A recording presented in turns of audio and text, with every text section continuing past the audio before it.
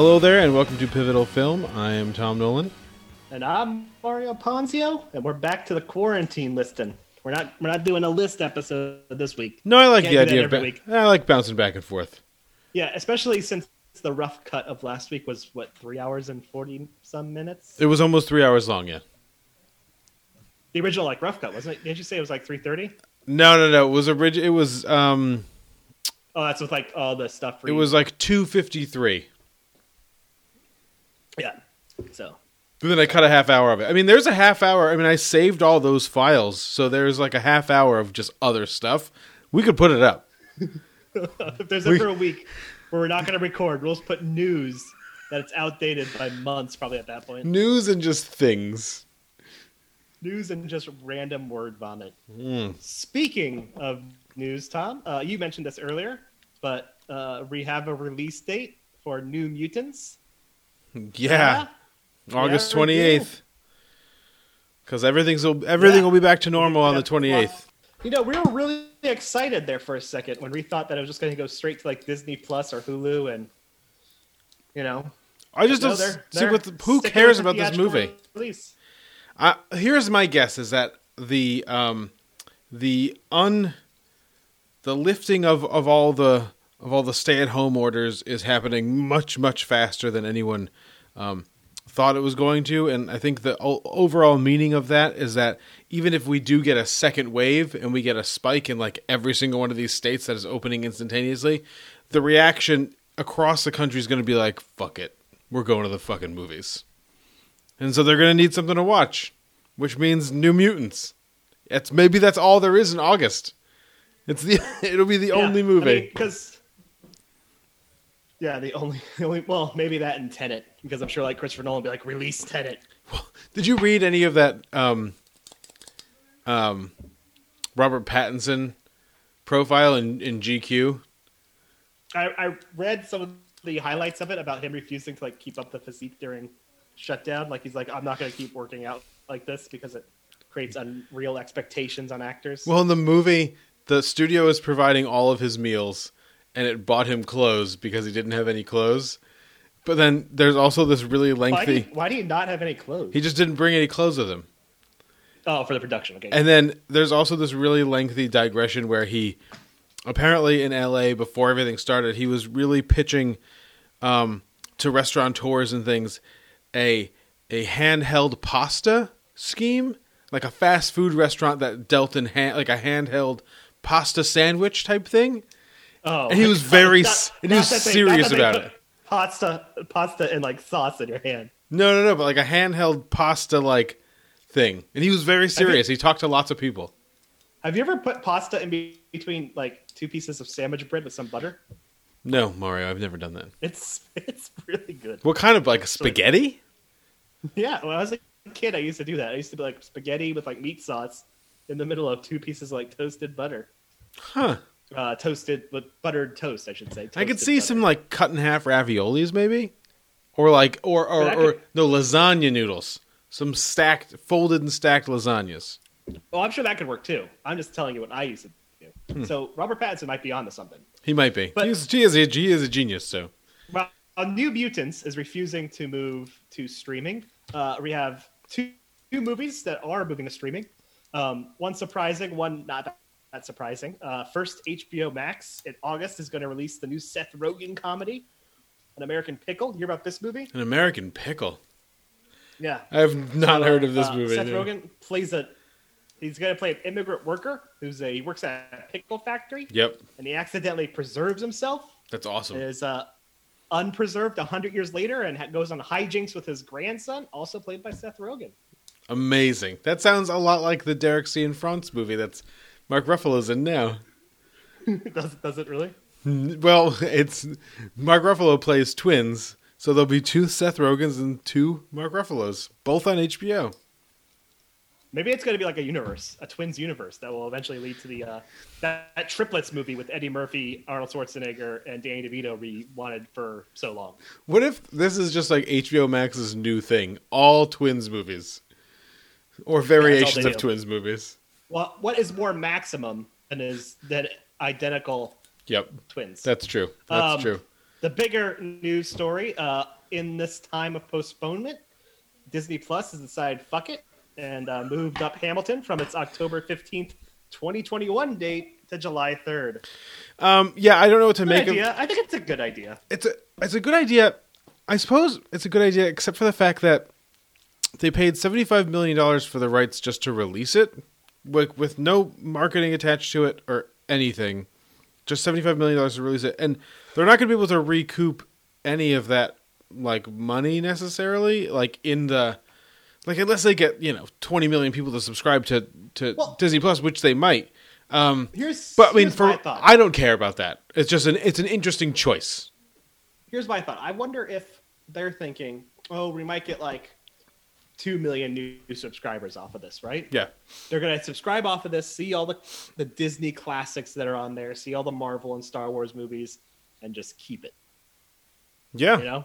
Because I think Disney Plus has that weird value where once you get it, there's been several times I've looked at something like Netflix even. We talked about this before, Netflix, I thought about dropping it. And I've gotten Hulu before and dropped it. Mm-hmm. And all these other streaming services. I've never thought that with Disney Plus because I'm always the urge might strike me to watch The Hunchback of Notre Dame. Yeah, no, I mean, we've kind of enjoyed it. Yeah, you can just kind of go to it and watch something that you've seen a whole bunch of times, but it's all usually stuff, which is unfortunate to say about Disney. It's usually of a certain quality, so you don't really mind watching it. I didn't mind having Timmy Failure on in the house 4 times. That did not bug me. I wonder if they're banking on the fact that, maybe they only get 2-3 million people off of this, but then those 2-3 million people just don't go away. Well, other thing I assume becomes 30 to 60 million months of $7. The other thing I assume, $200 million right there. Yeah, is that they haven't said anything about In the Heights, but In the Heights was supposed to open the week before. I have to imagine they're moving In the Heights. They've already moved In the Heights to next year. Did they? I didn't know. I didn't see that they did that. So yeah, I imagine they just have. I believe it's next summer. Let me check that for sure. But I believe In the Heights was moved to summer 22. I know it was moved. I believe it was moved to summer 2020. So the other possibility is that Anthony Ramos and Lin-Manuel Miranda summer 2020.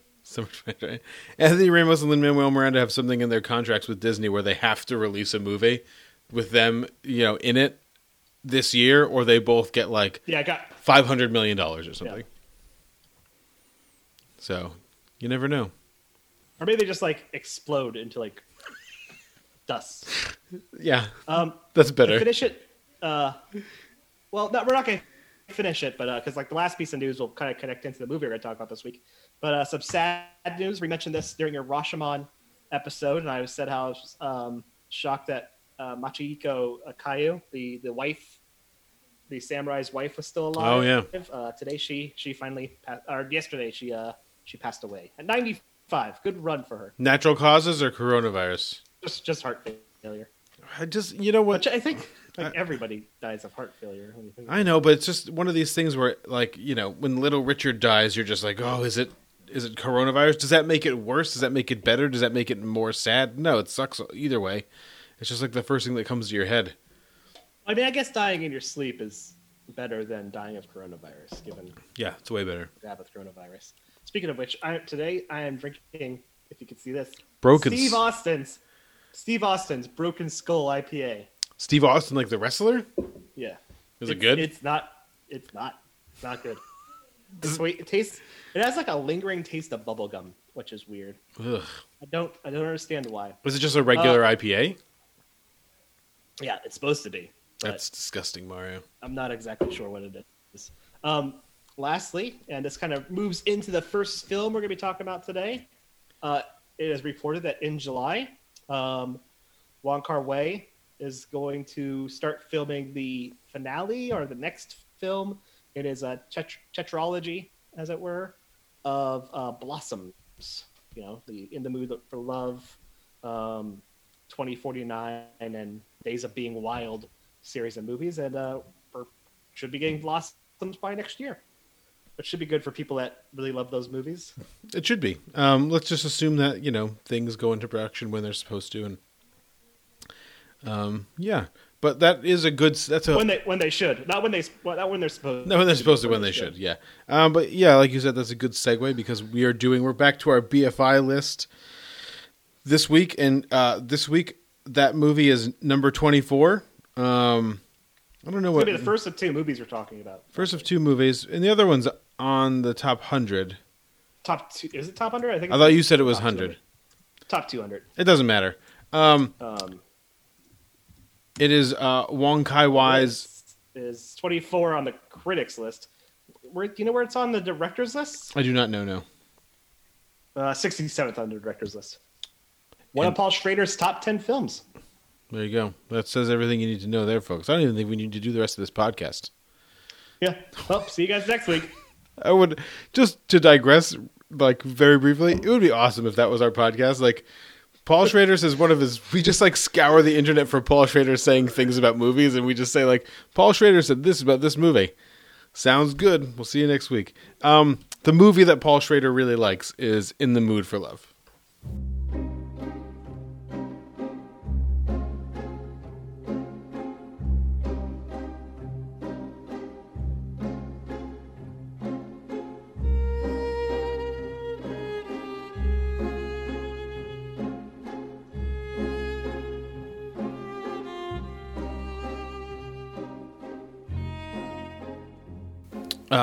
The year is 1962. It is Hong Kong. Mr. Chow and his wife and Mrs. Chan and her husband have moved into this apartment building. They are neighbors, and over a period of time, their husband and respective husbands and wives begin to have an affair with each other, and it happens clandestinely at first, and then less clandestinely to the point where Mrs. Chen goes over to knock on the door, knowing that her husband is inside, and then, which we only find out when Mrs. Chow goes back into the house and she says, that was your wife.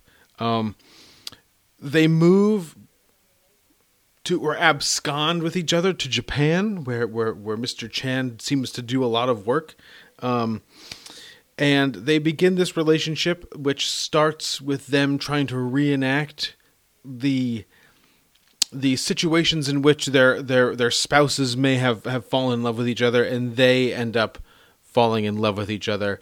The end of the movie skips ahead several years as that love continues. That love they feel for each other continues to be unrequited, and that's kind of it. I mean, there's not a whole hell of a lot else to say, like, from a plot-wise here. You can just, I could go through and describe scenes. I can go through and talk about all the times they go to the same noodle place in the alley, or the times that it rained, or the times that it didn't rain, or the times where there was red, or the times where there wasn't red, or all the other things. But all that stuff is really kind of immaterial to like what the plot of the movie is. That's the plot. It's very simple. These two people fall in love, and they don't really do anything about it. They're just kind of in love at each other.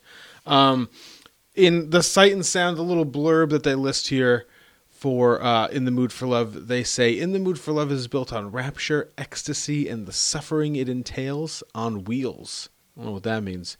Blasting away all the conventions of melodrama, Wong comes up with a fiction of emotions powered by music that leaves everyone else in the dust. For fluidity, color, editing, music, and unforgettable romance, this is it. I think one of the problems that I don't know. You'd have to tell me. I actually loved this movie, like, a lot, and I was kind of bummed that I didn't see it before we made our best of the 21st century list. This and The Turin Horse are the two movies that I would have put on my list had I seen them before we did our list. I think there's a lot of things in here that I think are sneaky. Maybe not even all that sneaky. I just think the way that he uses music, the repetition of certain things. So Yumeji's, the theme that kind of plays throughout this thing, it's called Yumeji's theme. The Nat King Cole songs, he just kind of keeps going back to this. It almost has like a sliding doors quality to it. You know what I mean? Like every single moment of this film and these people's lives could have been lived 100 times before. You know what I mean? And we just happen to see this one.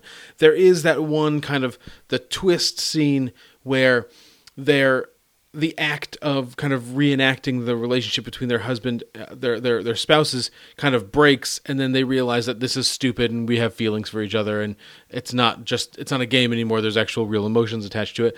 That scene does have like a sliding doors quality because it happens like literally 2 times in a row, just like with different endings. But and part of this I think is because I just finished reading Paul Auster's City of Glass again. Is that there's just the 2 people. It almost seems like there's 2 people or 2 couples, and they both go in different directions, and we get to see one, and maybe the other one's happening like totally different. I don't know, and that's not the point of the movie. It's just kind of where my mind gets to. But it makes this thing. I don't know. I think one of the problems that people have with this movie, maybe now, and maybe that's one of the problems that you have with this movie, and this is what I was going to say before, is that people talk about this movie in terms of like rapture and like ecstasy, and like some of it, someone, and I forget which review it was, called it like a sex farce. And I was like, what? What is a sex farce, for one? I would love to know what a sex farce is. I think it was like an uncapable... I can't remember what review this was, but in uncapable hands, it would have been nothing but like a film student sex farce. Yeah. And I'm like, what? What is a sex farce? Are some reviews about the color palette choices going from like drab to more colorful, but opening up with the red elicits like an eroticism, and I'm like, yeah, I think the idea of eroticism here is too it's not as prevalent as the reviews made it seem like it was. When going into it, all the reading I did before I watched it, I was kind of expecting this like an almost hot movie, and this really isn't that. I find it like very like intellectually stimulating more than I find it like erotic in any way whatsoever. I mean, there's things about it, but I also think that those things, I think some of those colors and the way the music is used and like the costume design specifically has more of an intellectual subversiveness than it does just kind of like a pure eroticism. And I was getting really into that stuff. It's societally provocative, I would say. It's less more about the sexual inclinations they have towards one another, or an erotic inclination they have towards one another, but more the sense of companionship they have in the face of a really dour, regressive society, and that's what's interesting in it. Mm-hmm. Is more this championing of true feelings in the face of a society that is constantly holding a mirror in front of you and demanding of you what you should and should not be. Like they can't visit each other too often, and when Mrs. The landlady, Sensui, or whatever her name is, Mrs. Sun, yeah, kind of reprimands Mrs. Chan just about like her going out alone too often and telling her husband to be home more often. Like these are weird societal rules that they need to follow. Well, and she becomes almost like a Greek chorus in the fact that she's like speaking for that society. They've just nominated this one lady to just kind of be like, tell you things that we all want to say. She's going to play Mahjong, and she's going to be a real bitch. 2-day Mahjong. That's just crazy. I'm going to have to learn that if I'm playing Yakuza 0, and apparently Mahjong plays a pretty big role in the side stories. I don't know. Mr. Koo is in rough shape at the end of that Mahjong game, Mario. Yeah.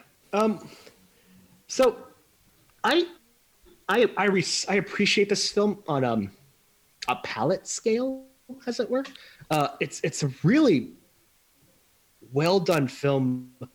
I noticed from a costume design point of view, and there's like a lot of work being done in that costume design. I do see that kind of like dour, I should say, sort of palette early on. Kind of the grays or the very stuffy browns in their suits and in her dresses, kind of flourishing more into like florals or more blues and lighter pastel colors, and that's fascinating to me. And I always appreciate that when there's like a real control of that. Beyond that, though, this gets the worst possible Mario review of fine. I find it just fine. I don't find it particularly stunning.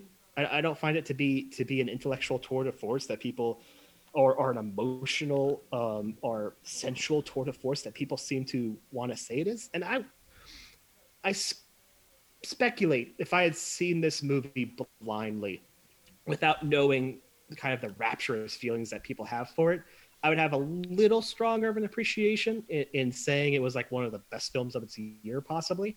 I don't know if I say that, but one of the better films of its year, and saying it's a strong contender for its like genre. That kind of, I don't even think I'd say that. Well, here's I hesitate finding anything in this film, like people really want to capture into like its tightness early on, like the tightness. Sure, but the tightness shots and how, but like, and eventually kind of like panning out and get in the finale when he's in right Phuket. That's kind of like long shots. Yeah, and people are just really focus on this. And I'm like, yeah, fucking end. It doesn't matter. Like, it doesn't do anything. It feels tight and it looks good and but the long shots, like that freedom or whatnot he has at the end when he kind of has that whispers the secrets, I guess maybe that's what it's going for. It doesn't do anything. It doesn't feel any different. It doesn't have this moment of like awe. It just I disagree with you. I disagree. I think it does, but I think the problem is that I think a lot of the literature on this focuses too heavily on these kind of tropes that the movie seems to establish for itself. So they're like, oh, it's close in the beginning and then it's open at the end. I hate to break it to those people, but it's literally close for the whole fucking movie, and it doesn't like gradually open itself up. It is closed and then it is open. I found. And so we're gonna compare this movie today, folks, and we didn't like necessarily mean to do that. It's just kind of what happened today, it happened last night, and then it happened, and then this morning. Mario was really bored after watching this, and I don't know. I find this boring, and I hate to call, because I think that's the worst thing you could say about a movie. But I found it really just kind of dull. Not in the sense of I think it's a well crafted piece of film, but it doesn't speak to what I'm looking for. And so I was looking for something, and I stumbled upon that, not realizing it was made by the director of the second film we'll talk about. And I was like, fuck it. I never think I couldn't put these two together. And I watched it. I was like, oh, wow. It's weird. But, I don't know, because I'm getting the opposite. I had the total opposite impression in that I found it like a very, that's the thing. I don't want to speak in the language of the reviews because I think they're wrong. It's not like an emotionally ravishing movie, but I think it's an emotionally hypnotic movie. If you give yourself over to it, you can the passage of time and things like that. The odd use of slow motion in this, the way that the movie seems to kind of establish for itself a legacy for itself. So the movie that I kept coming back to when I was watching this was Far From Heaven.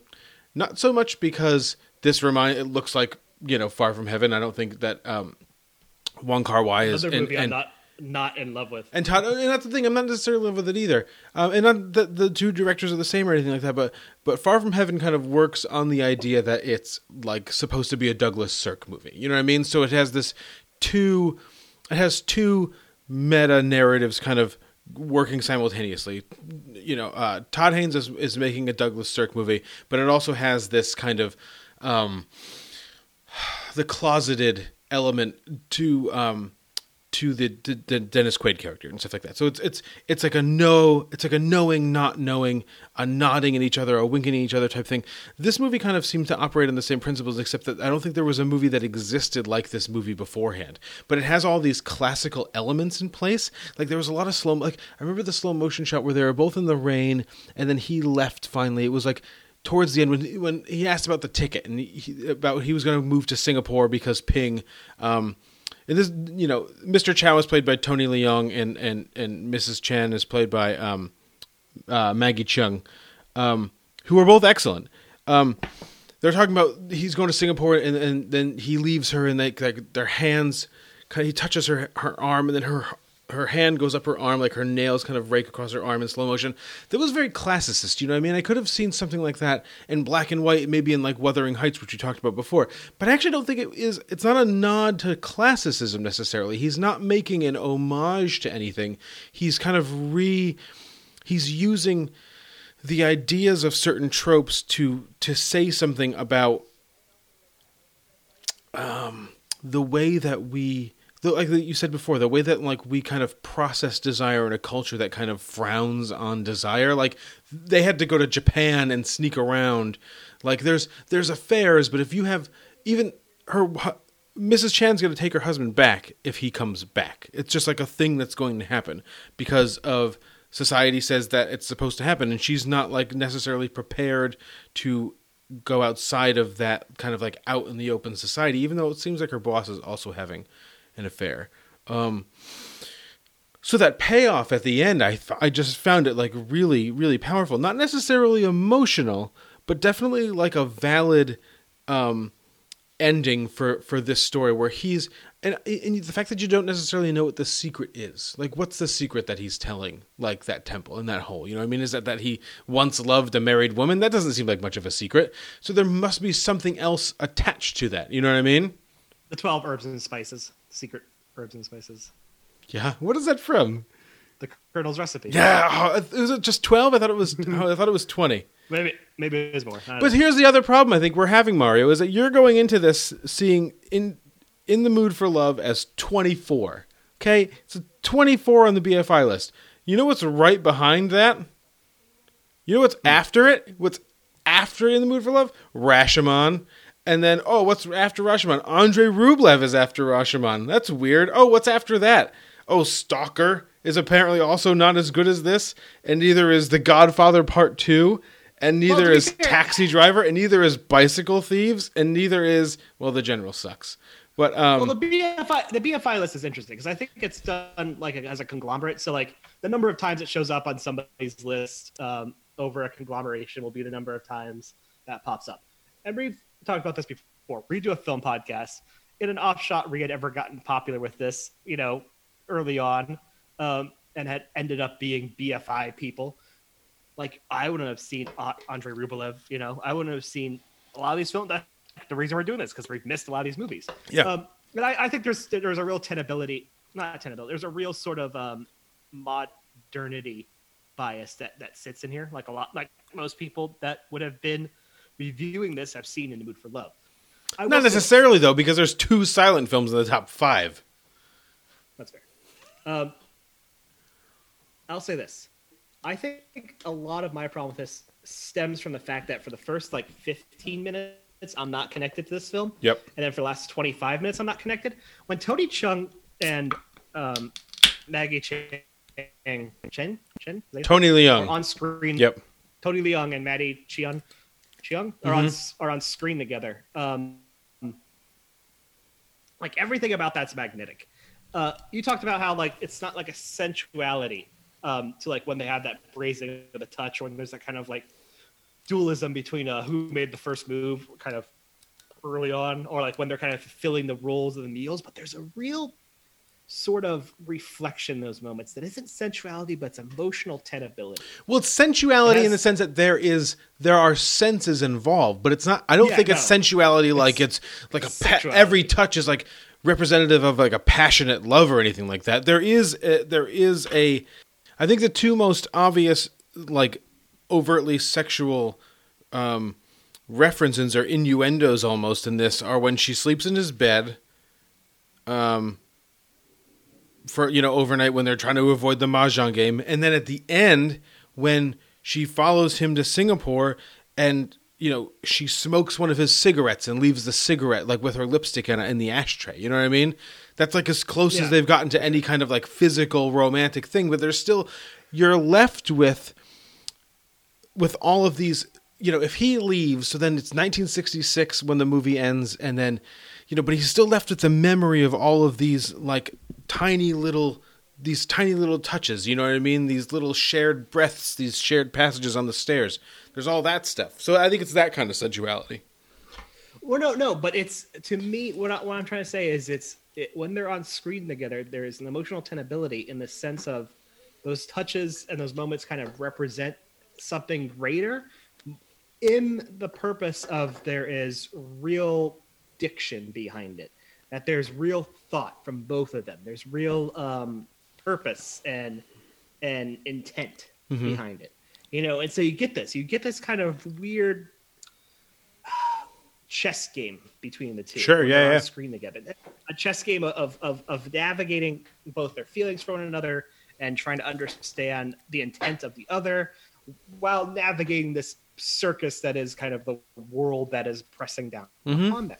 When that's happening, it's a really fascinating film, but it's kind of bookended by these moments where they're one away from each other. And you're kind of just establishing their passing in time, which I understand being kind of like an establishing motif and kind of like a hook to get you into the fact of like, oh, how are they going to cross paths? It goes on for a little too long for me.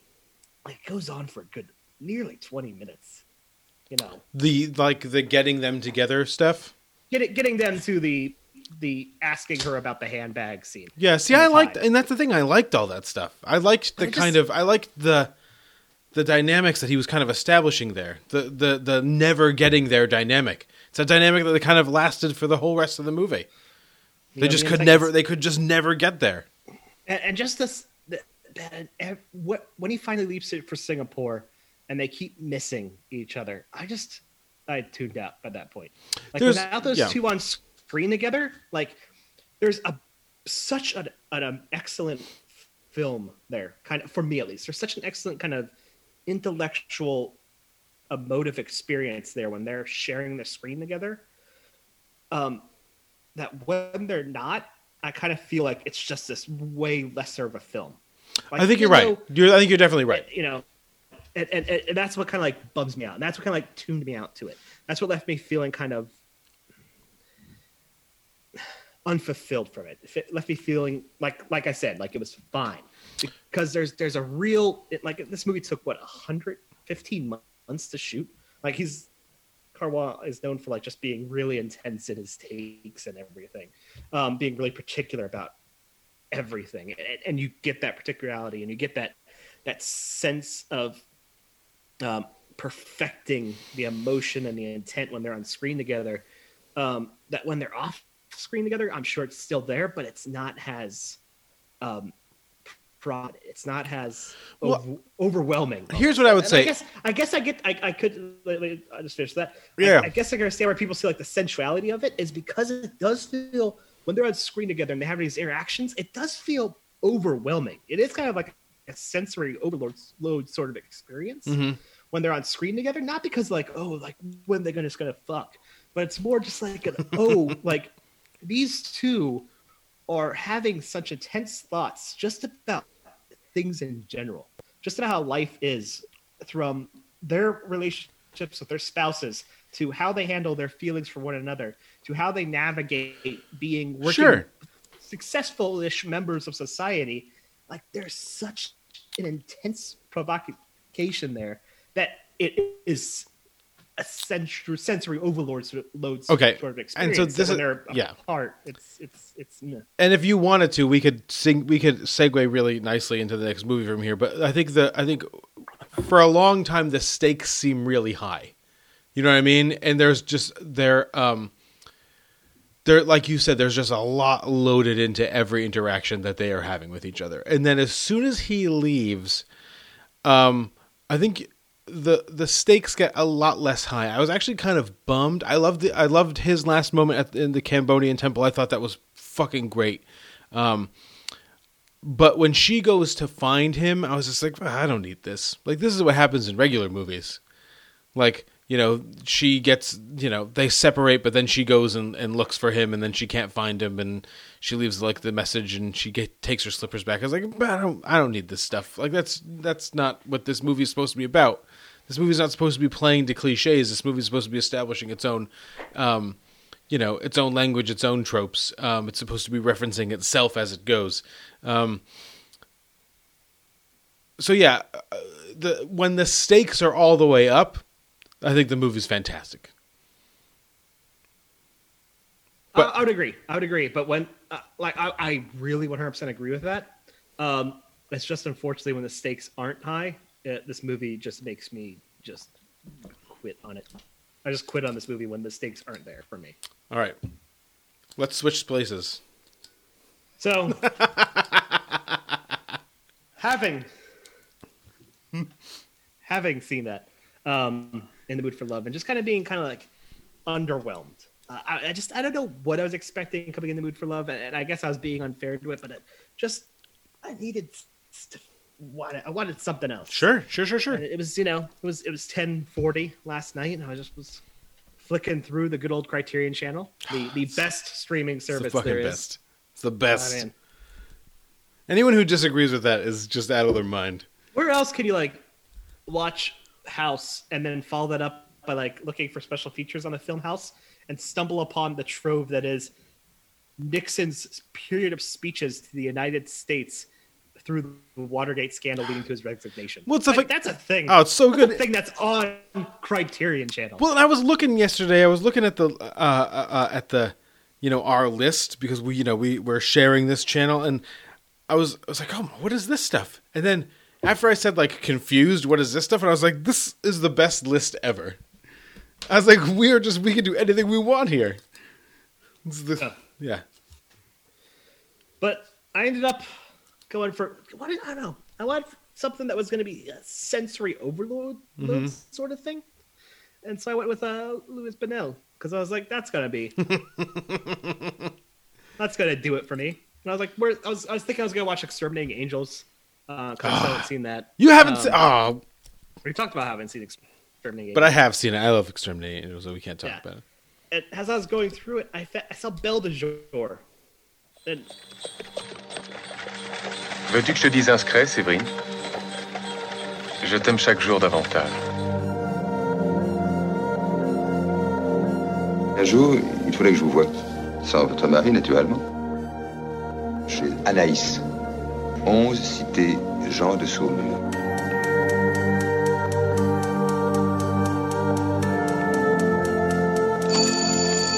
N'ayez pas peur. Vous êtes ici chez vous. Je suis toute prête à vous aider. Quand voudriez-vous commencer? Vous êtes gentille et fraîche. C'est le genre qui plaît ici. Si vous vous appeliez Belle de Jour. Oui, si vous voulez. Vous avez quelqu'un qui vous attend? Un petit ami? Un petit mari? I never knew Belle de Jour was directed by Buñuel. And but Belle de Jour, we talk often about that Criterion phase in both of our lives. We're you spend $1,000 in DVDs. I would just try to rent as many Criterion movies. Has movies popped up on the Criterion list, I would try to rent them through Netflix, the disc service. But for judging a book by its cover, the cover for Belle de Jour, I always saw that. I was like, that movie's going to be boring. I was like, that movie looks like it's dull. That movie looks like it's a Robert Altman, Woody Allen movie. Ugh. I looked at that, I was like, that's a Robert Altman, Woody Allen sex comedy. A sex farce? Yeah, no, I thought Belle de Jour was going to be a sex farce. And I mean, it is. Have we established my hatred of the 60s and 70s sex farces and whatnot? How much I hate those movies? I don't like them either. So I fucking hate. I think Barbarella is one of the worst movies ever made. Yeah. I've got no time for that shit. I've talked about how Woody Allen, even before Woody Allen got canceled as a person, outside of Match Point and to the slighter set Vicky Cristina Barcelona, which even that I find just fine. Woody Allen sucks fucking ass. I mean, I'm sitting next to my Roger Ebert Great Movies book, Mario, because Belle de Jour is in this book, and there's 2 Woody Allen movies in here, and it just makes me so sad. Every time Crimes and Misdemeanors and Annie Hall. No. Listen. Is it Manhattan and Annie Hall? It's Annie Hall and Manhattan. Okay. Come on. Because sometimes people will knock off Manhattan for Crimes and Misdemeanors. Well, because Crimes and Misdemeanors is at least age appropriate. Listen, when Diane Wiest starts winning Oscars for being in Woody Allen movies, that's when Woody Allen is okay, because he got Diane Wiest some Oscars. That's it. Yeah. That's it. But No, Woody Allen fucking sucks. Woody Allen's garbage. Yeah, he is. I love being... This is the one time I love being like 38, is that like I've missed Woody Allen mattering at all in my life. So when I started watching movies, he was releasing The Curse of the Jade Scorpion. So I didn't have to care about Woody Allen. He came back for a while. He came back for a little bit. But not in any way that mattered to me. Well, he had Midnight, and he had like Blue Jasmine and Midnight in Paris, where like people are like, "Oh, he's coming back," and they're like, "Oh, right, he's a huge piece of shit." But you know what? His movies suck. I just watched The House with the Clock in Its Walls, and I don't know how much Blue Jasmine's like goodness or that people perceive is due to Woody Allen, or just the fact that Cate Blanchett is amazing in everything. She's great in A House with a Clock in Its Walls. And Eli Roth directed that. Yeah. Film auteur Eli Roth. Anyways, I decided, fuck it. I'm not going to watch Exterminating Angels tonight. I'm going to watch Belle de Jour. Because if Benel directed it, there's got to be some weird shit. And I was right. That's fun. Servine is a young housewife to her doctor husband. They're pretty well in love, I would say, emotionally. They seem very, very much in love in an intellectual sort of romantic way.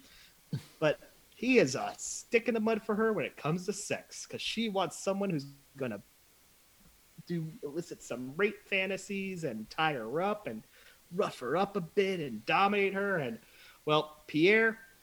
fresh-faced Jean Sorel, he's just not doing that. He loves her. He's a puppy dog. So they go on a ski trip, and she meets Henry, Husson, and Renee, and Henry's kind of has this weird sort of obsessiveness with her, and it's like visual sort of domination with her, and she's kind of uncomfortable with that, but she when she goes back to Paris, she meets up with Renee, and she learns that a mutual friend of theirs is working in a brothel. And that's weird, isn't it? How like brothels exist still, and they have the red lights, and the taxi driver's like, they don't have red lights anymore, lady. Taxi driver, great. Also, one of my favorite moments is you clearly see the taxi driver looking back at them. In front of them, I assume was a green screen, because it's probably filmed in front of like the studio. Red light. That taxi driver goes right through that red light that's coming up. That's got to be a metaphor. There's got to be some symbolism there. No more red lights. So. There's no more red lights. But she, she's she's kind of about it, and but eventually she kind of like Servine kind of decides to try it out. Sticks in her mind. Try it out, because she has these urges, because she has some weird she has some weird traumas from earlier in her life, things that she still needs to kind of work through, and so she goes to this really highfalutin brothel run by Madame Asson, and tells her that she's willing to work only in the afternoons. She has to always be out by 5 p.m. And so she gets the name Belle de Jour, because before the prostitutes were called Belle de Nuit, the ladies of the night, she'll be the lady of the day. She's reluctant at first, but she sleeps with somebody, and then she runs off for a week and is, not into it. But then emotions kind of overwhelm her, and she goes back and starts working there. And meanwhile, Hassan's kind of trying to meet her and talk to her. Hassan's he's met her before and has been more persistently aggressive. And she's kind of still having her fantasies about this, but she's sort of fulfilling those fantasies by sleeping with various kind of weird patrons at the brothel. And from here, she actually starts becoming more intimate with Pierre, which I found a bit of a weird thing to have happen. In time, she eventually becomes involved with a young gangster, Cillian Murphy. And, I thought that too. I was like, that guy looks exactly like Cillian Murphy. He is not. Pierre Clementi died at 57 of liver cancer. Oh, that's too bad. I think he's like one of the only people who's like younger in this film who's died. Like almost everyone else in this film is still alive. They get in a very wrought, intense relationship, filling all those needs of domination that Servine wants. But eventually, one day, Henry Husson shows up at the brothel and then chooses Belle, and says he won't tell her husband. But that now, he's lost interest in her because she just thought she was kind of like this uptight, highfalutin kind of like a Girl Scout. I mean, he calls, Pierre a Boy Scout, but he thought that she was of that type, and now he's not so interested, thinking that she was just kind of a slut, a whore, as they've said that they say that multiple times in the movie. Very often. Yes. So Servine kind of leaves the profession. But she doesn't realize that she's followed by Marcel's partner in crime, Hippolyte, who reveals the location to Marcel, and Marcel accosts her at her house and says, let's run off together. Let's get rid of the pretenses. We're gonna bang constantly. It's gonna be great. Servine's like, no, I'm not about that life. And Marcel goes, well, I know what the problem is. It's Pierre, and holds up his picture and walks out in a huff. As she's sitting there, she hears 3 shots, looks out and sees that Pierre's been shot by Marcel. And Marcel runs off and gets shot once in the stomach, dramatically collapses to the ground dead. Unbelievable. Pierre is left blind and crippled and mute from the attack. And Servine has to take care of him. And Henry comes to the house one day and reveals the truth to Pierre, because Pierre is going to feel like he's a burden on Servine, the beautiful, delicate Servine. And this will reveal the truth, that they're equals and that she kind of deserves this. And in the end, Servine kind of imagines Pierre and her. Pierre being healthy and fine, and them living this kind of normal romantic life, but with still some of the memories of the domination that she wants, kind of told through the carriage ride, because the film opens with a carriage ride where Pierre dominates her. I don't know. Do you want to start with your thoughts or my thoughts? Whatever you want to do, buddy. I fucking love this movie. I don't know why. But it's constantly like, it's not it's transgressive for its time. Yeah. But there's this weird line it draws where Buñuel like follows this like expectation of what a woman's role should be, and that she's in the wrong for doing this, and that she's doing things that are morally incorrect. But there's this other line that he draws that's kind of like there's a real ownership over her body. And I don't know, it's got to be like one of the most famous shots of the film. I don't look up like famous shots of the film, but like when she's kind of bleeding after she has an experience with that Asian man, and everyone's like kind of horrified by it. And it's like, I'm sorry I had to go through that. And she just like picks her head up, smiling. Picks her head up with this kind of like dick drunk smile. Nice. Is dick drunk an appropriate term to use? Right? I think that's not. I think dick drunk it's used quite often. This is 1962, right? Smile. Yeah. Yeah, that's a fine term to use. I love that, and it's like there's this grappling of control, and like still grappling with what's expected from society at the time, and it works perfectly in kind of harmony with within the Mood for Love, like there's this expectation of the kind of air she has to put on, versus like what she wants, and I don't know. I don't know.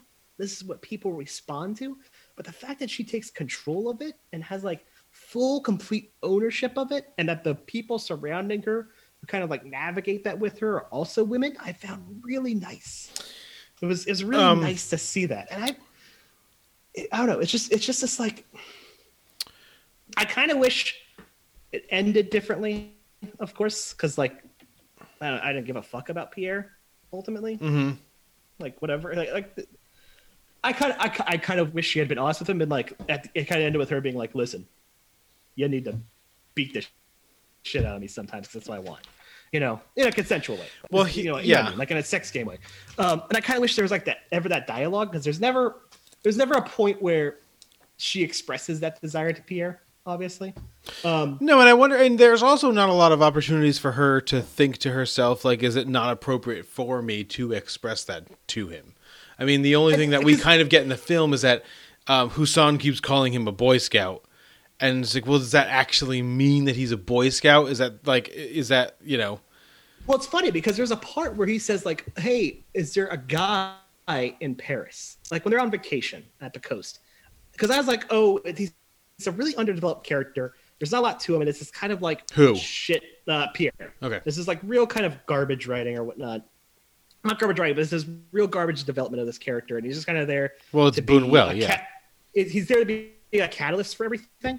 But the scene in the beach where he like goes, "Is there somebody else?" and like he gives this kind of intent, like this kind of thing of, if there is, that's okay, sort of thing, and like we'll figure it out. Kind of suggests to me almost to an extent like Pierre might not be as like clean cut as they say he is. Right. That like the problem isn't necessarily her desires or whatnot, but her fucking like lack of communication and like her inability to communicate like ends up being to me like the real crux of the issue of the Servine character, like her inability to say what she wants. I mean, and she's dealing with serious like early trauma, but I found that intriguing. Like she has these intense desires that can be fulfilled, and Pierre might actually be someone to offer that, because when he says like he's, and you kind of see it later when she has that fantasy of her and Husan having sex underneath the table with the broken. I still don't know what they're doing with the. I didn't know what that was inferring. The broken glass with the envelope and lily seeds. I didn't look it up, but I didn't know. But I don't want to know what Buñuel was thinking there. She was having a bad day. I get this intriguing feeling. It's like it was the lack of communication, because I think Pierre's a little more open than he's portrayed. I mean, I think you're right. I think there's a problem with this movie that I didn't think about at all when I was watching it. I'm just thinking about when we're talking about it, is that they almost try to explain her desires through her trauma, which is problematic, I suppose, in all eras of his society, but is especially problematic now. But was problematic then too, and is just stupid and like. But it's also Buñuel is just, he doesn't give a shit. He's he just wants to have that. He's gonna stick that stuff in there, as much as he can. I think. It's funny that we're having. This is a really funny conversation, and my opinion of this, my opinion has nothing to do with like your opinion of In the Mood for Love, because we didn't really talk about it before. You were just like, "Oh, Belle de Jour is really good," and I was like, "I could watch Belle de Jour. I could, find some time to watch it." I found myself really bored by this movie, like intensely bored. Like when we talked about like stakes in The Mood for Love, there are literally no stakes in this movie. I really don't care what Catherine Deneuve looks like. Like, she can look like whatever she wants to look like. Fine. She is an empty vessel in this movie. There was no, like, I didn't care about her experience or her desires or like her fulfillment of her desires, like at all. As a performer. Well, just like as a character. It's like she didn't make me care about like her being able to fulfill those desires, because what was going to happen? She was going to get divorced from Pierre. She wouldn't even sleep like in the same bed with him because he just wanted to cuddle. You know what I mean? So like, is that really going to be like such a bad thing? So part of me thinks that Buñuel, being Buñuel, he's more of an ideas guy. So like The Discreet Charm of the Bourgeoisie and Exterminating Angel. And that's part of my problem with this. Not part of my problem with this movie, but in the same way that the language surrounding In the Mood for Love is one thing, the language surrounding Belle de Jour is the fact that it was made by Louis Buñuel, which means something. You know what I mean? So even in Roger Ebert's great review of it, which is in his original Great Movies book, It's the first, like, when I originally saw it was because of that, and I don't like remember the experience of watching it, but I'm assuming that it was like the same thing because I don't remember it at all. Was that like, this is the same guy that made these movies, these really transgressive films about society, and here we have a movie where Catherine Deneuve is a voluntary prostitute. She's, naked a bunch of times. There's a necrophilia scene in a way in it, and like that in and of itself is transgressive. Oh, that guy is just masturbating next to his dead daughter.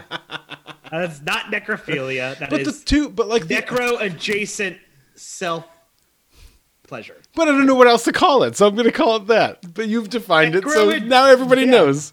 But the only two scenes that I thought really worked on any kind of level are like the first two fantasy scenes. So like the original carriage scene, and then when they're throwing mud at her. Those are the only two interesting scenes. They're the only two scenes that kind of help set the stage for what we're really dealing with. Because out in real life, you're right, she is not communicating any of that stuff at all to anybody. And she doesn't do a good enough job. And this is not like to shit on Catherine Deneuve. I think this is an iconic performance in its way. You know what I mean? In the same way that, like, some Marilyn Monroe performances were iconic. And it's not like she was like a tremendously great actress. They're just iconic performances. There's no emotion here. This is all just setup. You know what I mean? It's all just set up for something great. And I guess the setup is the her picking her head up scene. And I guess the setup is the ending. And we're supposed to feel bad. I'm not 100% sure. Like, I don't really care. I don't care what happens to any of these people. Yeah, I almost, it has this sense of intentionality behind that, though. I feel like you don't care, you're not supposed to care about these people. I feel like it's I agree with you. I feel like it's kind of like Seinfeld before Seinfeld. The fact that kind of, they're not horrible people, but people have these problems. Events happen, nothing changes. They're just, except for the fact that Pierre needs help peeing now. Yeah, I think Buñuel thought this was supposed to be really funny and subversive, and I don't think it's as subversive as he thinks it is. And I think it's not that. No, it's not subversive. Really. In that, I don't think it's not very funny. I mean, there's moments in The Exterminating Angel and Discreet Charmers Bourgeoisie that are like uncomfortably hilarious. You know what I mean? That you can't even laugh at, but you understand, like, inside of your soul, like that is tremendously funny. You know what I mean? But in a way that's disturbing. I mean, some of the scenes, it's weird that he shot so much of this. It's weird the way this is shot because it's so flat. Like some of the shots, actually all of the interior shots are so fucking flat that they're not like, they don't say anything other than like you just kind of made Seinfeld. Like there's a situation comedy element to like some of the room scenes with her in the Johns. You know what I mean? That stuff is very like Bewitched. Well, the thing I guess I appreciate about this was this like focus on woman pleasure. Like the focus, like that's what I enjoyed about it. Like there's so few of these classic films that kind of like rest in that. Yeah, but her pleasure is to satisfy or to mask or to in response to a trauma. You know what I mean? I agree. Which is weird. That's why I would like look at this and say like I really enjoyed the experience. I really loved the experience just because it's still like got some abject weirdness to it just from the fantasy scenes. Yeah. I would still call this an inferior Trouble Every Day. You know. Well, and I think Trouble Every Day is a deeply flawed movie, but I would rather watch Trouble Every Day than Belle de Jour. I think there's but they're doing very similar things. Right, but think about what Trouble Every Day is doing. Like Trouble Every Day is fucked up. Like, yeah. But it's not just like fucked up in terms of like its graphicness. It's emotionally fucked up, but that's kind of what makes a flawed movie still kind of work because you can connect with those characters. Or if not the characters, you can connect with the situation emotionally. Like Jesus, like she's gonna eat that guy. Like, and there's a real emotional pertinence that Claire Denis puts on screen there that isn't isn't there Right. as much here. But I don't know. It's just it's one of those films. Like I say, I appreciate it while watching as kind of like the stepping stone to everything that kind of would come. Like because it does feel like it opens doors. You know, like this feels like at least for. I agree for all its flaws. I respond a lot to like the nihilistic irreverence of it, but I'm going to respond to any sort of nihilistic irreverence that isn't trying to be like. That's going to be more absurdist with that irreverence than trying to be like nihilist. That trying to be depressing with that. And like Buñuel is just is known for his diet, like just pure nihilism with things, but kind of going like an absurdism. A Beckett Sartre absurdism. Who Sartre I hate as an everything. Who's a piece of shit. Just dropping all of my hatred on people today. I like Beckett, and Godard, but Sartre can suck a shit piece. You got yourself stuck there. Yeah. But so I did respond a lot to like just kind of like this reverence to like just like these are people in a position, how they got into that position through trauma in their past life, through religious repression. I think he kind of presents those things to like be like, does it matter? I don't fucking care, but here it is because probably somebody wants it.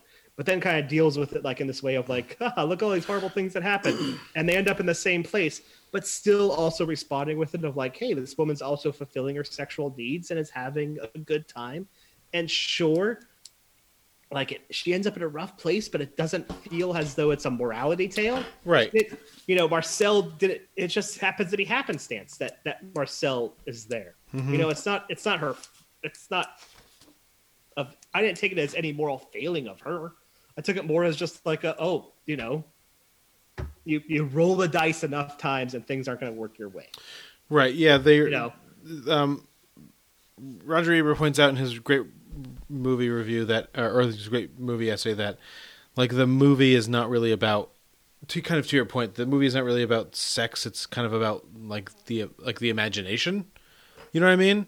And how like each client, much like Séverine has their own thing that we don't really get to see fulfilled on screen, but we just know that it has been fulfilled, and that these desires are of this, like this person's alone type of thing. You know what I mean? Like each person has their own thing, and each person in this film is free in their way to explore those things. And like she's less free because she's a woman and she has to be married, and there's certain limitations placed on her where like these men can just go to this brothel, but she has to like, when she rings the doorbell that first time, she kind of ducks back into a neighbor's, or a woman comes downstairs and she kind of ducks to look at like an elevator or something like that. She can't just explore this in the same way that with the same freedom that men can, but she does have her own fantasies. You know what I mean? And they're hers, and they're relative to her experience. Whether or not how valid that experience is kind of up to is kind of hard to judge from the 1960s to now. But the movie's a net positive, like from that perspective, I think. I also wonder, and maybe we can finish on this. I don't know if there's any final thoughts you have on it. Always just ending on this weird curiosity theory I have in film about positive opinions people can have on film sometimes that can be skewed from an experience of the day. So I had kind of that experience with Belle de Jour, and I was kind of like sitting there, but appreciating it. But like, I really got invested with the professor scene, the domination scene. Yep. And the reason I did was because I mentioned this earlier. I've been playing Yakuza 0 quite a bit. I've been digging that game, and there's a lot of interesting moments in that game. There is early on in chapter 2 of that game a 20-minute side story where you have to help a dominatrix be a dominatrix, which involves a humiliation foreplay. and you have to teach her like how to go through that with like stepping on a guy and spitting on him and humiliating him. So I played that mission in that game, and not 4 hours later I watched this movie. And so I saw that part, I went, haha, that's funny, and it connected, and like it invested me a little more in the film. I had this weird theory on people's appreciation sometimes in art, that sometimes outside experiences even of the day, in that day, might give you a more positive view on a film or any piece of art. Yeah. If you're taking something into it from another piece of art or another, and I'm going to say that video games are art. Fuck you, Roger Ebert. Yeah. I mean, I have to defend yourself. Defend yourself, Ebert. I give you 14 days to write a response. Also, if you write a response, I concede. What? Yeah, you win that. You win that, Roger. I mean, I kind of feel the same way because we had this conversation when we did episode 79, I think, or whatever episode of the Florida Project was. And I talked about the idea that, like, I watched the Florida Project only because I just wanted to wash the fucking taste of The Shape of Water out of my mouth. So part of me, before I went into making my list, was like, 78. 78. Oh, good. I almost got it. 79 was That Thing You Do. Yep. When I went into making this list, I was like, do I really like the Florida Project as much as I think that I do? Or did I just respond to the complete lack of, like, gross, bougie decadence that is, like, The Shape of Water, and kind of, like, used Florida Project to, like, erase that out of my mind, and it, like, did such a good job of it that I was just like, this movie is fantastic. And, like, that movie for me holds up in a lot of other ways. It's kind of renewed itself, and so I can appreciate it in lots of different ways. But 90% in, all right, girls, let's move on. We got to move on. Oh, every man, year I get away from that movie. The flamingo scene like is like stays like in the front of my mind. That would be like a top 20 scene for me in like the past decade or so. Well, it's just weird how it's a good scene. And the last apparently think about how much love we have given Willem Dafoe in the last 3 years. How many Willem Dafoe conversations have you and me had in the last 3 years? Just being like, that guy's fucking amazing. That guy's great. How many William Dafoe conversations has like the culture had in the last 3 years? Like, go anywhere on the internet and people are doing "hark" and then following it up with that entire speech. You know, God, fucking Willem Dafoe. But I've had other instances that I can't think of right now. Every year for the past 3 years, we've had at least William Dafoe love, though. Yeah. Oh, for sure. But in terms of Belle de Jour, I've had that experience where I've like just gone into something and like because of whatever happened that day, I was just like, I was totally ready for this.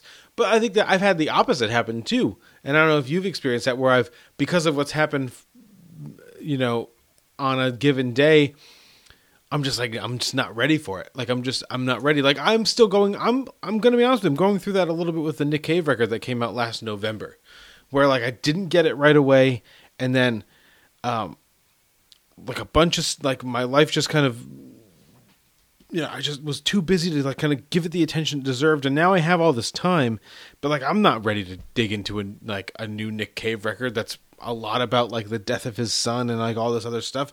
It has all these different emotions. Like now is not the time. It would not do well. You know what I mean? Every day I would have that experience where I'd be like, well, now I should listen to it. And every day it would be like, well, this is just a crushing, like I'm not engaging with this emotion at all. It's just like ruining my day. Well, I guess I mentioned this last week with Into the Wild. Like Into the Wild suffered from the fact that I went from I abjectly hated it at the time because it had to follow that trifecta of No Country for Old Men, The Savages, and Diving with the Butterfly. Speaking of Nick Cave, like randomly searching Criterion Channel yesterday, I found like a 13-minute documentary from '93 on the song called "The Song." Mm-hmm. I've not seen Nick Cave like producing some song. I can't remember who directed it. But it was dedicated to Wim Wenders. It's a fun little 13-minute documentary. Nice, I'll have to check it out. Just Nick Cave producing a song in Germany, in Berlin, like right after the fall of the wall. That makes sense. Once again, searching for "In the Mood for Love" and the song. I think Criterion Channel just does that. They're like, we know you're searching for something unrelated, but here's this. Well, here's the one downside, but is also a positive about the Criterion Channel. Their search engine fucking sucks.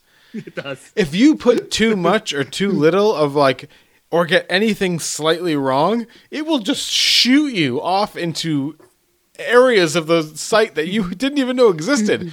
But again, that's a good thing because you're just like, what is this? Where did this come from? I'm not even looking for this. It is the TV tropes of streaming sites, though, in the sense that, like, I don't know if you ever watch TV, like, you ever go to the TV tropes website? It's a popular website for, like, going, like, it just talks about TV tropes, or pop culture tropes, video game tropes, and everything, and eventually leads down to this, like, well of you just going and clicking on links and links and links. It's like Wikipedia kind of do that. The problem is, with the Criterion thing is, like, you might go for, like, and I've done this before, where I was looking for a movie, and 3 hours later, realized I had just been watching videos related to the search result that was presented to me. Yeah. That was completely unrelated to the movie I was searching for. Yep. And then had to stop myself and go back and watch said movie I was trying to watch. I think that was what was that? That was which movie was that? That was Alhazard Balthazar. Happened with Alhazard Balthazar. I went down a treasure trove of like Polish films that were completely unrelated, and then like Polish documentaries and like post World War II stuff. And I was just like, oh, I have to watch this movie. And I watched it. I was like, oh right, this movie stinks. Yeah, oh yeah. I should have just not watched Alhazard Balthazar. I was looking for that other movie. But yeah, Criterion Channel, awesome. But no, it's interesting that we kind of came to this. From two different ways. Like you found, Belle de Jour kind of just fine-ish, right? Well, yeah, but I think it's fairly typical of how we do these things. Like, In the Mood for Love is a much more emotional movie, and it's the movie that I respond to like on a deeper level. And Belle de Jour is a much more ideas-oriented movie, and that's the movie that you kind of respond to on a deeper level. Yeah. You know what I mean? There's more there. It's an ideas. It's more of an ideas movie than it is like an emotional tour de force. I can understand, and more of like it is more of a sensual movie, and I do respond to like intense sensuality in my films as well. That I don't like a physicality that I think you don't respond to as much as I do. Well, I just don't get physicality comes in all different shapes and sizes. So I would respond to the sensualness of In the Mood for Love more than I would. Belle de Jour, to bring this. No, I mean like physicality leading, like action that leads definitively to like on-screen orgasm is something I would respond more to. Well, and so actually, I was just going to say that I actually liked In the Mood for Love. I responded to In the Mood for Love a lot more than I responded to something like Portrait of a Lady on Fire, which I just watched and I was like, this is good. But there was no point in Portrait of a Lady on Fire, except at the very end, that I was kind of like really very wrapped up in what I was seeing on screen. Whereas in the Mood for Love, I kind of kept it's my interest in it kept like renewing itself, like through music and through these shots and through all of the like the visual language of it. I kind of kept getting reinvested in it, and it was only that one moment at the end where like she comes back that I was kind of turned off. But like when he goes, like I actually think they're good. There's an essay I think in the Mood for Love, like the end, like the Cambodia scene, and then like the scene of Noemi looking at like the painting. You know what I mean? Or looking at what's her name? What's the other girl's name in Portrait of a Lady on Fire? Heloise. Like looking at her like at the Opry, you know what I mean? Or at the symphony.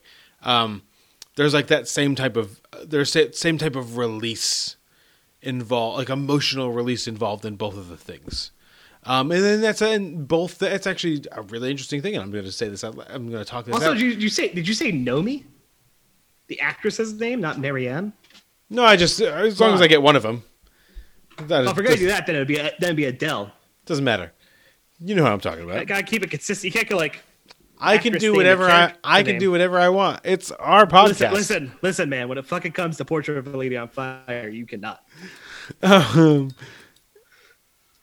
Yeah. So there you go. A movie I'm not a big fan of. Have you watched it recently? I haven't watched it actually, like in like 3 weeks. You okay? Yeah, but you started mentioning Portrait of a Lady on Fire, and I was like, do I want to play more Yakuza 0 tonight, or do I want to watch Portrait of a Lady on Fire? I'm not going to watch Portrait of a Lady on Fire. I don't think I'm going to play Yakuza 0. I think I'll watch another Criterion movie. There you go. Interestingly enough, to finish on this, though, I was looking up Alcazar Balthazar. Because I was looking at our BFI list, because I figure we do another BFI list movie next week. Okay. Or do you want to go back to the list? It's up to you. List or BFI list? Actually, like, BFI lists are probably easier for me because I have a bunch of work to do. Yeah, that's how I was thinking for the next couple weeks. I was thinking heavily in June we do a run of, because we're gonna get a bunch of new movies. around June, Yeah, and like that'd be good to just like shoot off a bunch of list movies. yeah, good. Because it's good to do a list movie with a new movie. Yep. Like those are always fun. So I was looking at Alcazar Balthazar, that fucking donkey piece of shit movie. That's my new name for it. The two directors of note that we've talked about on this podcast put it on their list. What director? Just shooting out weird directors. Both of them have directed films we've talked about in the past. Oh no, 10 weeks or so, just offhandedly.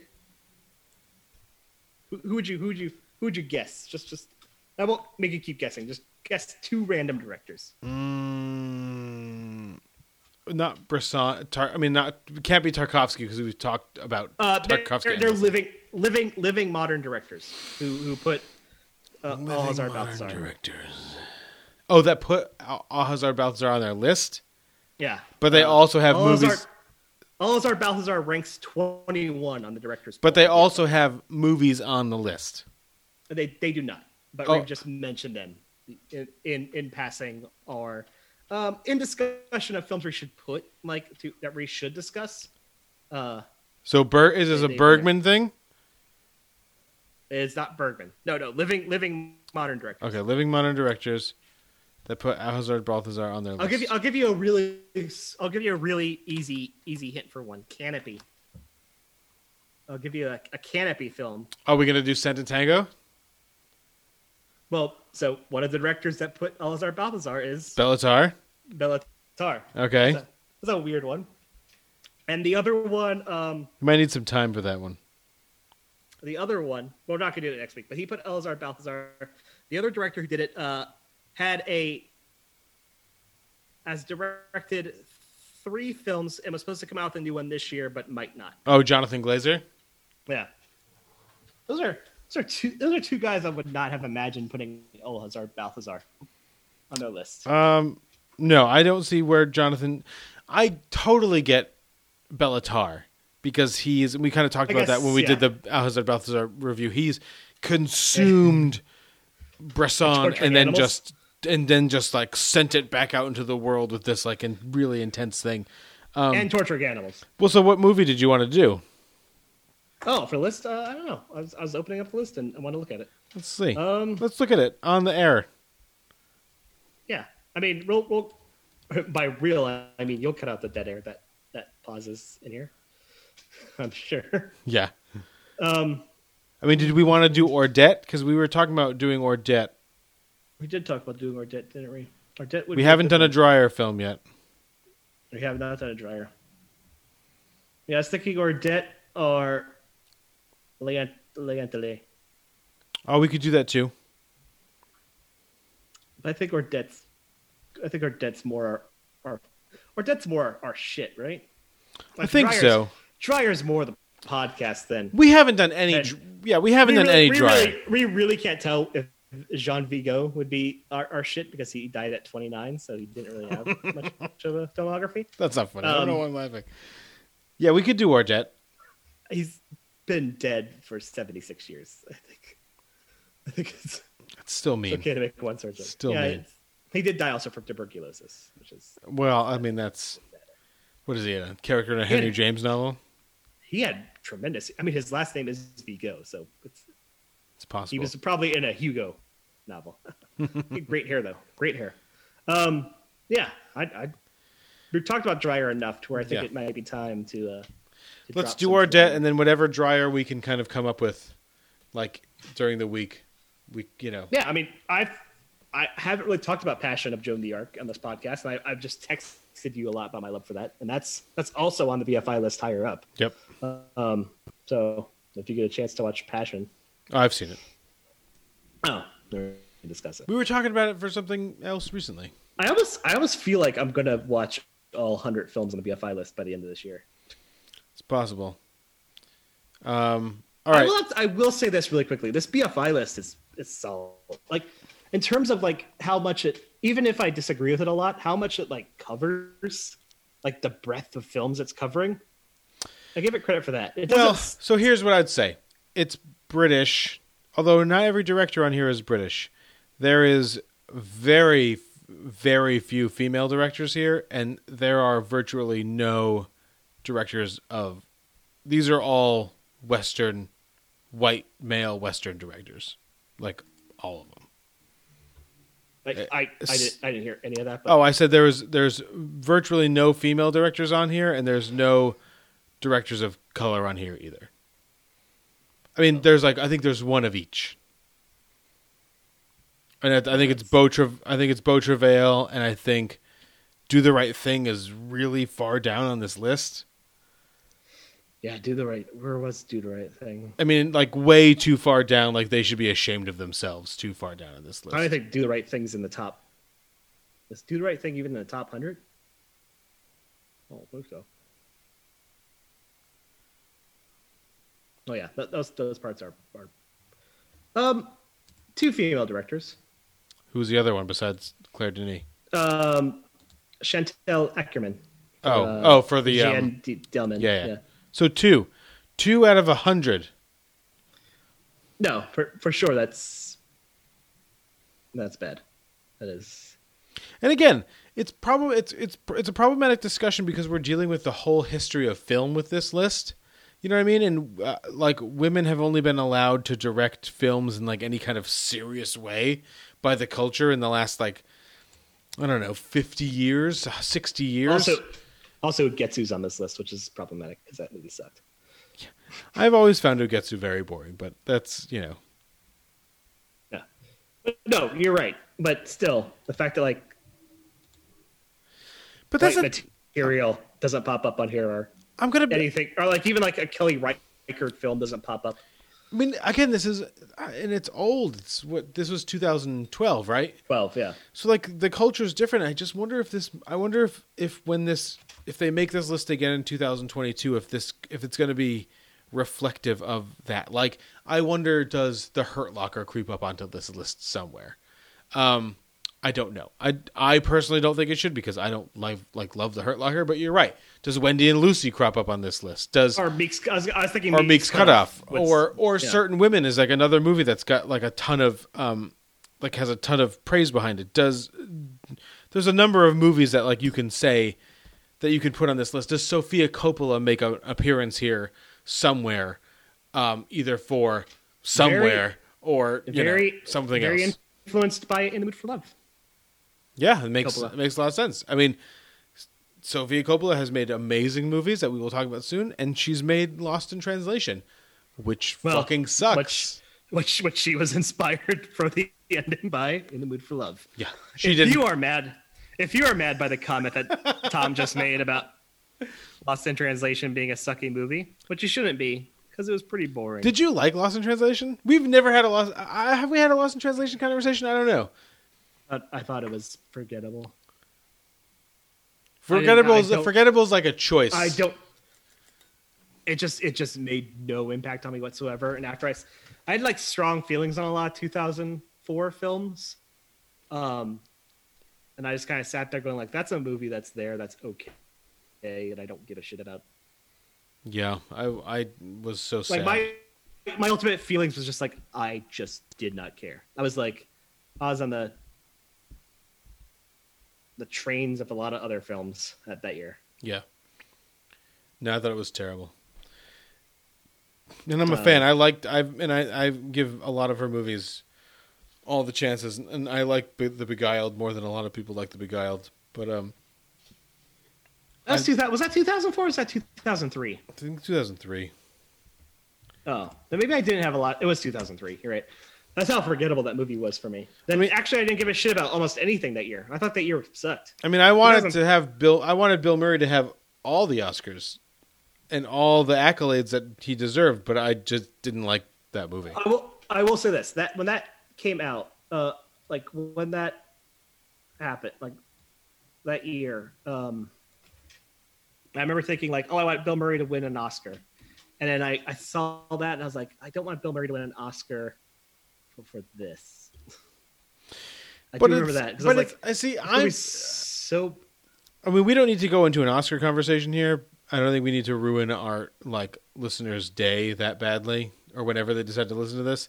But I feel the same way that I do about Joaquin Phoenix winning. You're right. I don't want Joaquin Phoenix to win for the Joker, but I am happy that Joaquin Phoenix's Oscar situation has been taken care of. Not the Oscars matter anymore, but I'm glad that Joaquin Phoenix's Oscar is stashed away safely, and he can go on doing whatever he wants to do. Yeah, really look at 2003. I just did not. I hated that year. That year was not that great. City of God, I loved, obviously. Well, that was the Milk year. What? No, Milk was 2000. Oh, 2008. That was the Mystic River year.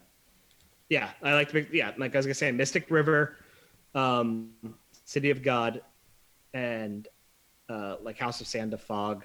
But I mean, which is a movie that I liked House of Sand and Fog, but it just was that's I think that was just a bad year in movies. So I think ultimately I saw Lost in Translation. And I just sat there. I sat there going okay, whatever, that's fine. Mario, have that. I think that might be. I mean, we may have to do a separate podcast on the 2003 Oscars. Sean Penn wins. Fine. Johnny Depp for Pirates of the Caribbean, Ben Kingsley for House of Sand and Fog, Jude Law for Cold Mountain, and Bill Murray for Lost in Translation.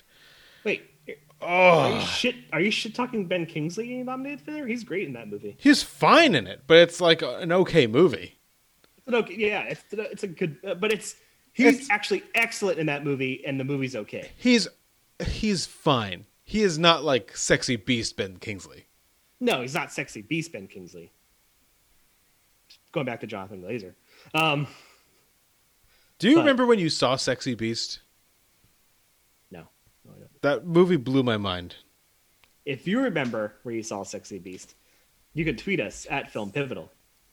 Or you can send us an email to pivotalfilmpodcast@gmail.com, or you can go to pivotalfilm.com and you can see a list of the movies on our top 100 list, which we're working through slowly, and links to our episodes and how you can subscribe to our episodes and how you can get to our Twitter account.